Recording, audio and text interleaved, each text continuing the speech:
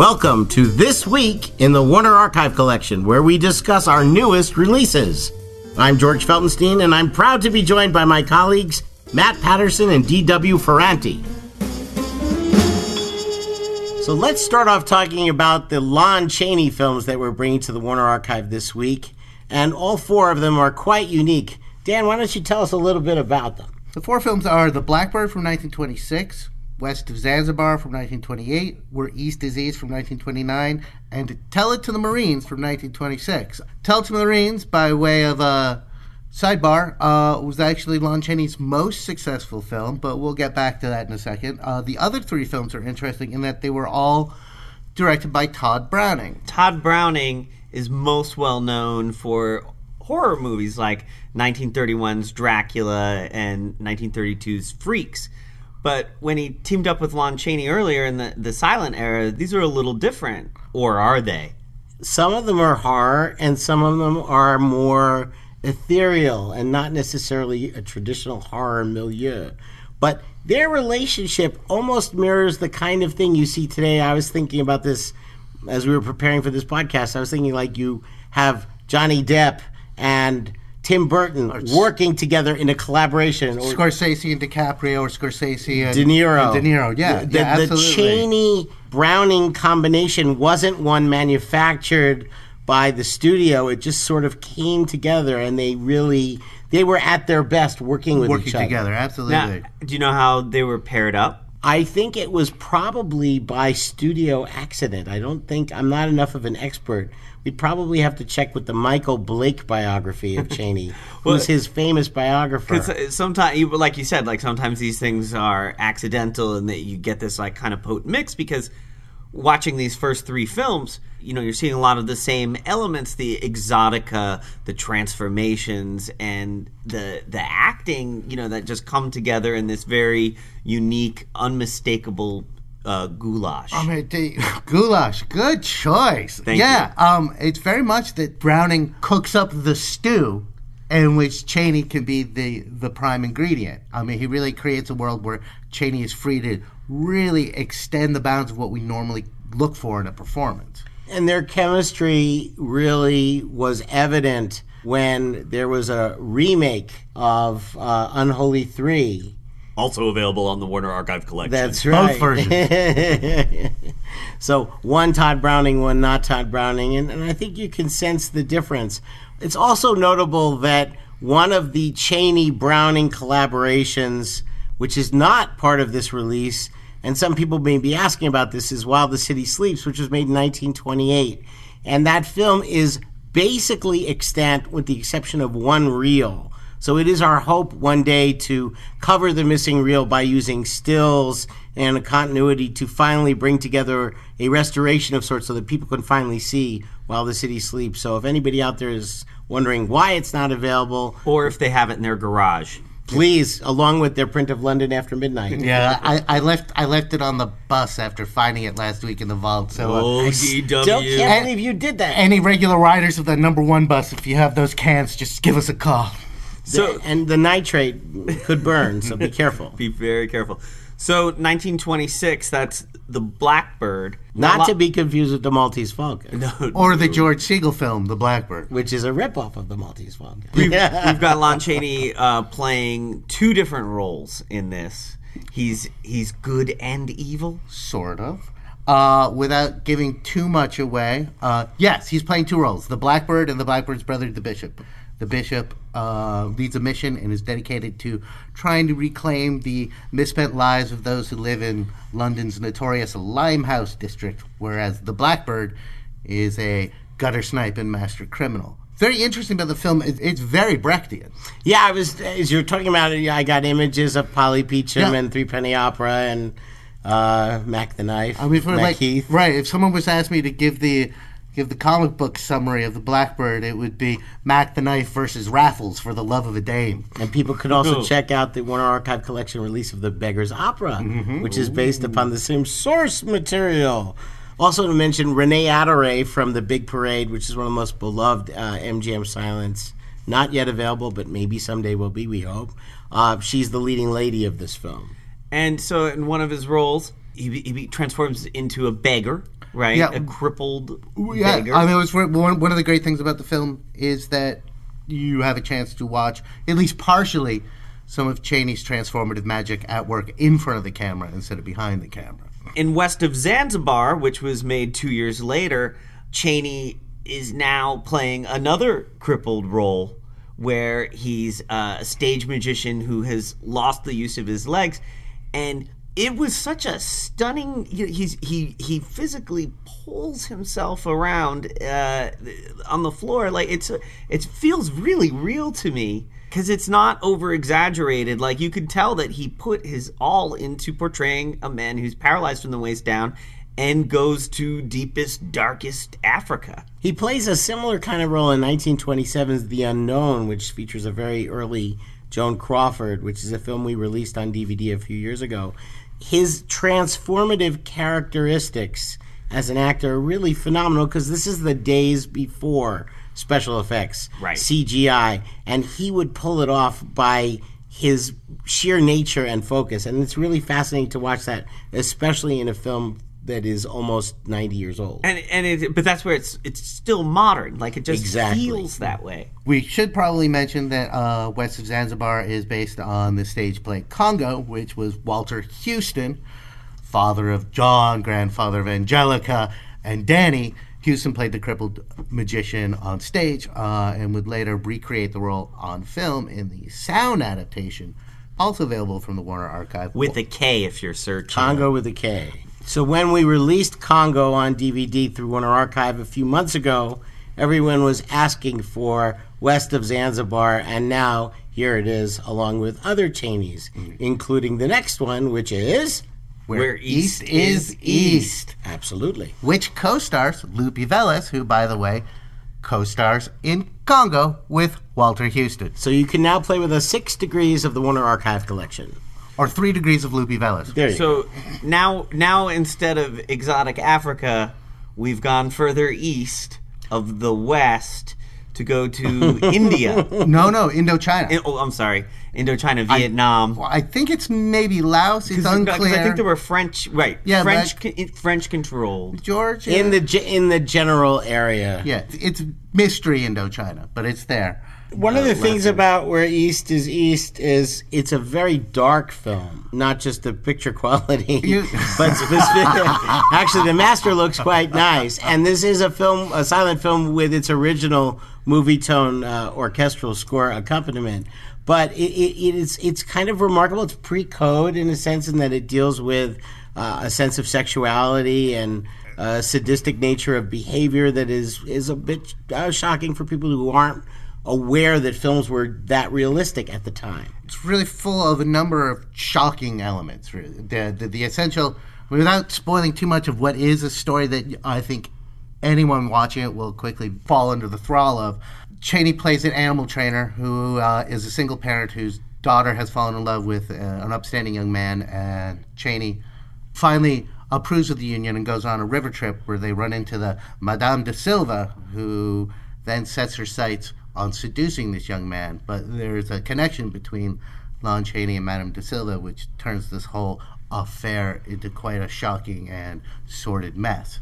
I think also one of the important things to understand is that there was a wonderful relationship between Chaney, who was one of the biggest stars at MGM in the era, and Irving Thalberg, who was head of production at MGM. And Thalberg and Chaney had formed a relationship when Thalberg was in his very early 20s, heading up production at Universal, and they borrowed Chaney to have him play the Hunchback of Notre Dame in 1923, and that forged a relationship between Thalberg and Chaney that fostered the growth and flourishing of Chaney's career at MGM, which was unfortunately cut short by his premature death in 1930 from throat cancer. So it's a life cut terribly short, and yet an amazing body of work that includes a comedy that we're about to talk about, to go back a few years to 1926 and Tell It to the Marines. So Tell it to us. Dan, what did you think of Tell It to the Marines? Matt, what did you think of Tell It to the Marines? Oh, let me just say that I had a grandmother who always told me to tell it to the Marines. And did you? Is that like Tell It to the Judge? I think so, but I always thought that was in reference to my grandfather who was actually in the Marines, but I think really more it's tell it to the Marines, kid. Yeah. And but here we've got Lon Chaney. He's playing like the original DI, the original officer and not officer. Given the number of films that have been lost to us, we don't know for sure, but certainly this is probably the definitive first drill instructor performance. We've all seen this kind of film before, but what's astonishing is how great Lon Chaney is at playing the Marine drill sergeant. No monster, just a big, blustery soldier turning boys into men. This is like the 999th face. Yeah. Yes. Which is a guy you want to have a beer with. Yeah. Absolutely. And William Haynes, who was just coming on the scene as MGM's leading juvenile young star. This is really his career beginning to flourish. And the chemistry between Haynes and the brusque Chaney really is what makes this film so special and a great deal of fun. And you also see a little bit of Chaney's comedic side in The Unholy Three. Yeah. And it just makes you think what would have been. It's like with George Gershwin dying at age 38, what he could have written in the decades that followed if he had had a normal lifespan. With Chaney dying at a relatively young age, we have such treasured performances preserved, and yet there are films that are lost that no longer exist, and of course the films he never got to make before he died. Just right at the birth of sound, you know? Yes. So. Yeah, and he made the transition to sound well as the remake of The Unholy Three shows. MGM had great plans for him. He was ready to start another picture, and of course that never happened. But part of the joy of what we do here at Warner Archive Collection is to bring the films out of the vault and onto your home shelves on DVD, and we're delighted to bring more Chaney to you this week. And that brings us to Inch High Private Eye. Which is the best segue in the world. So smooth. Wait, ready? Wait. From the Marines to the Finkerton Detective Agency. There you go. I've got a better one. Okay, go. Speaking of Gershwin, Inside Private Eye, a Hanna-Barbera cartoon from 1972, has a marvelous score by the great Hoyt Curtin. Phenomenal There Hoyt you Curtin. go, yes. The unsung Hoyt Curtin, which we will not sing for you right now. So, in Hanna-Barbera cartoons of this era, you have the opening credits, and it explains the premise of the show. How do they pitch this to the kids? Inch High Private Eye, Uncle Inch, as simply put as possible, Inch High, and that's his name, Inch High. So think about what his parents did to him by naming him Inch High. Is the world's smallest private eye, but what he doesn't have in stature, sometimes forward planning, he has in bravery and his heart. Well, he's aided by his teenage niece, Lori. Yes, so he's related to somebody. Who's so, normal sized. Yeah, normal size. So this must be a recessive gene. Lori, his niece, who we just mentioned, she has a large, hulking, but very polite boyfriend by the name of Gator, and a marvelous dog by the name of Braveheart. There's also a really cool car that you see not enough of, if you ask me, the so-called Hushmobile. It hovers. Yes. Inch High works off and on for the Finkerton Detective Agency. It's sort of a running joke of he and his very contentious relationship with his boss. For voice actors, Lenny Weinrib, H.R. Puffenstuff himself, Don Messick, who we probably mention once a week on the show doing the voice of the dog, Braveheart. Who sounds an awful lot like a lot of other Hanna-Barbera dogs we know and love. Yes. And Inch High, he not only has to deal with criminals, but he has to deal with the fact that he's so small. So clips that I like are when a mouse tries to, size him up and beat him up, but he just keeps going. And one that I saw, he sneaks into a modern art gallery by going into a security guard's lunchbox, lands in a sandwich, pops his head out and says, "I hate liverwurst," and then has to avoid being eaten by the guy when he has the sandwich. These are not problems that most private investigators have. He also has a great catchphrase, which is Geronimo! And that was one of the kind of the magical things about these Hanna-Barbera series, each of which there'd be a new harvest of Hanna-Barbera series every September on the networks.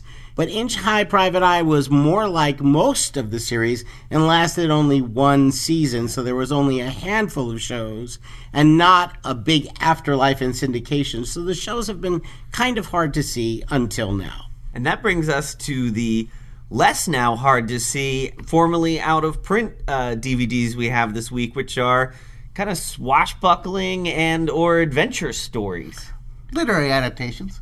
Classic Cine Illustrated, if you will. I just like swords. You get swords, Plenty of and, swords. And music and adventure and color and dazzle and wit from Mark Twain. A double shot of Errol Flynn. Absolutely. And Errol Flynn at Warner Brothers and Errol Flynn on loan to MGM.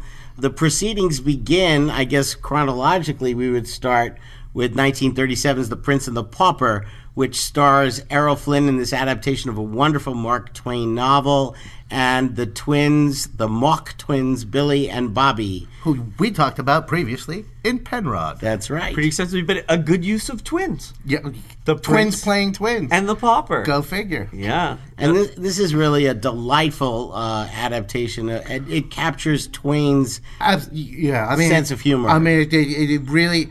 I mean, while it's not entirely faithful to the book, it's a great adaptation. Opens it up for the screen, and the Errol Flynn character is really. I mean, if you like Robin Hood, you're gonna like Prince of the Pauper. And I think that's important because this came right before Robin Hood, and it was one of our first times. I wasn't around then, I assure you, but it was one of the audience's first times to really get a chance to see the lighter side of Errol Flynn. That he could be a lot of fun.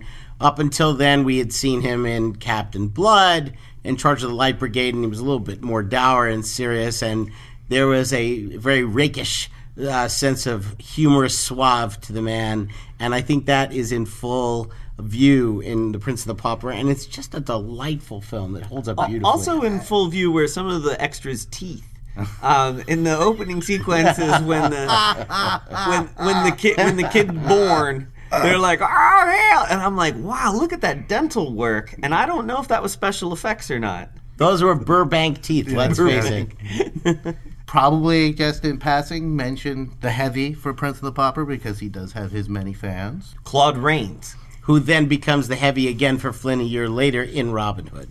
The Warner Stock Company is in full regalia in this wonderful costume epic, and it's just a delight to finally have it back in print and on DVD from the Warner Archive Collection. Well, another one of the young stars who appears in the next one, Kim from 1950, has the boy with green hair, Dean Stockwell. I'm now starting to think of him like that rather than being the computer inside Quantum Leap now. Exactly. I've made that Hologram. well, He's a human being. Dean Stockwell was one of the most successful child actors at MGM. They loaned him out to make The Boy with Green Hair at RKO, which is also available from our Warner Archive Collection on DVD. But for Kim, a lot of location photography took center stage in glorious Technicolor as Errol Flynn and Dean Stockwell headed to India and made this magnificent motion picture that adapts the Rudyard Kipling novel. as a kid at the time, what an adventure. Helicopter parents would never let their children get away with any of this nowadays. Yes, go and get involved in espionage involving the Khyber Pass. What could go wrong? Just the great game itself. It's really a remarkable film and great entertainment for the whole family, and it holds up beautifully well. I think because it was made in color, it's had a greater lifespan than some of the black and white films of the era that also have child actors of the era. And I'm very, very delighted that they did that with this picture because it wouldn't have been as effective in black and white. And both these last two films have the same special features that they had before. Yes. And the next two as well. Yeah, all the special features have gone through. And this one has two different special features, Dan? 3 if you count a short essay. Oh, well, there's an essay in it. Yeah. Who doesn't love to read text on the screen? There's 2 featurettes on the locations in India, ancient India and the land of the Taj Mahal, and then there's a Rudyard Kipling essay. And those are actually part of the Fitzpatrick Travel Talk series of color travelogues that MGM produced during the era. So we felt that was back in the day that this disc was originally produced. we thought that would make a nice companion piece because those are the kind of short subjects you would see during a night at the movies, and the Kim disc provides you with that opportunity, as well as a backstage pass to look at what the locations were like at the time. And what makes those great is that it really opens up the vistas that normally at this time there are a lot of stuff on the lot. Again, we go back to now my new favorite MGM Bridge. George pointed this out. Not the to MGM me. Lagoon. You like the bridge? The Lagoon. The Lagoon is good too, but as we talked about it the other week, he goes, "Oh, that bridge is in everything." And then, of course, in these 4 films, I'm like, "There's that bridge again." They just put a different backdrop behind it. Wait till you become familiar with the MGM Country Road. That's where Judy Garland drives her tractor down in Summerstock, and that country road is in everything. I think it's also in Texas Carnival. They made very exceptional use of their 2 backlots. It was really quite marvelous. And the more you watch our films, the more you'll become familiar with those backlot signs and scenes and sets. Now we're going to go to virtual France with Scaramouche 1952. Right. This is the remake of the 1923 production of the Raphael Sabatini novel. And Louis Stone, Andy Hardy's father, starred in the original silent version, which is available on DVD from the Warner Archive Collection. But this 1952 Technicolor remake starred Stuart Granger, Janet Leigh, and was directed by the masterful George Sidney, who is best known for his musicals like Anchors Away and Showboat and Annie Get Your Gun and Kiss Me Kate, but was equally at home making dramas and adventure pictures such as this. And it's a delight to have it back on DVD. With rapiers. I wanted to take sword lessons after There's this. some of the best sword fighting you will ever see in a motion picture in this motion Because picture. the rapier wit needs to actually learn the rapier. And for fans of beauty, I don't that too. think Janet Leigh was ever lit quite as well. I think George Sidney loved her as a dear friend and colleague. He directed her several times, most notably later in 1963's Bye Bye Birdie at Columbia, when George was kind of like a production head and also a director there, and had established a relationship with Janet Leigh. Movies like The Red Danube, which we recently released on the Warner Archive Collection, but clearly there was a close relationship there. And I had the great good fortune of getting to know George late in his life and go to his house and see his amazing photography collection. He loved to take pictures on the set of his actors. He tried to teach me how to take a steady still photograph and did not succeed. He said, "George, make your body like Let a your breath tripod and hold the camera," but it Don't never push worked. it. All the pictures I take are shaky, despite my help from George Sidney. But he was a great guy, a lovely man, and he loved making movies. He grew up in the film business. His father was Louis K. Sidney, who was a major MGM executive. So he grew up on the lot. He was like a water boy on the set of Ben-Hur. Wow. He was directing Our Gang comedies when he was not much older than the oldest child. Wow. And What a he great really after-school job. learned his craft on the lot and had a myriad of stories to tell. We're very fortunate that within our archive of interviews that George was one of the first people to sit down for our cameras and tell all his stories about MGM, and you'll see those things popping up frequently on our DVDs and on television. But Scaramouche is really emblematic of his craft as a filmmaker, and it was one of his favorite films. It plays so well from beginning to end. It is epic sweep, you know, and then boom, you're in a new location, and I really, really like Well, this it's one. hard to go wrong with Sabatini, but Sidney just takes it all up into a sweep. Our next one, which is Knights of the Round Table, it's going to take that color and make it super wide. Because this was MGM's first film in CinemaScope, and the new CinemaScope technology had not yet premiered with 20th Century Fox's The Robe hitting screens in the fall of 1953. MGM took the gamble to try the new technology before it had been confirmed by the success of The Robe. And there was somewhat of a familial relationship with folks at Fox and folks at MGM because Nicholas Schenck was the head executive of Lowe's Incorporated, MGM's parent company. Joseph Schenck was involved in the operation of Fox. So there were a lot of ways that the two studios collaborated. So MGM was exploring various different technologies, but they decided to take an experiment on CinemaScope very early, and by doing so, who better to star in the film than their most trusted leading man, And most versatile. Robert Taylor. And as the lovely leading lady, the beautiful Ava Gardner. Beguiling. There you go. You took my word out of my I mouth. actually And took it. other superb cast members, including, Mel Ferrer. who's also in Scaramouche. Wow, bringing it all together. This is just a very, very colorful presentation, too. They purposely really pushed the colors on this. And I'm just going to talk a little outside the box here. When I saw this, all of a sudden Monty Python Where and the the Knights of the Round Holy Table? Grail. The Holy Grail, I was like, oh my gosh, this is where it all came from. The Knights Who Say Knee. I mean, literally, there's a moment where knights sort of pop out of the bushes, and I'm waiting for it. I can't help it, and like, so I would just say that this is like 100% necessary viewing if you want to understand what they were thinking of when they set up this film. You take out the Lancelot Guinevere story, and you're left with Arthur going through the woods. And that's it. I mean, like, just in terms of context. Only no coconuts. They have horses in this They one. did have That's horses. true. They did. And also a rousing score by Miklos Roja, which took full advantage of the then new 4-track stereophonic sound process. Interestingly enough, another score had been recorded for the film first and not used. And then they decided to have Roja, who is the most trusted composer among the myriad of amazing composers that worked at MGM at the time, to rescore the picture. And it is a rousing score indeed, which keeps the action going like he did for Ivanhoe. And this was a hit. This was a mega hit.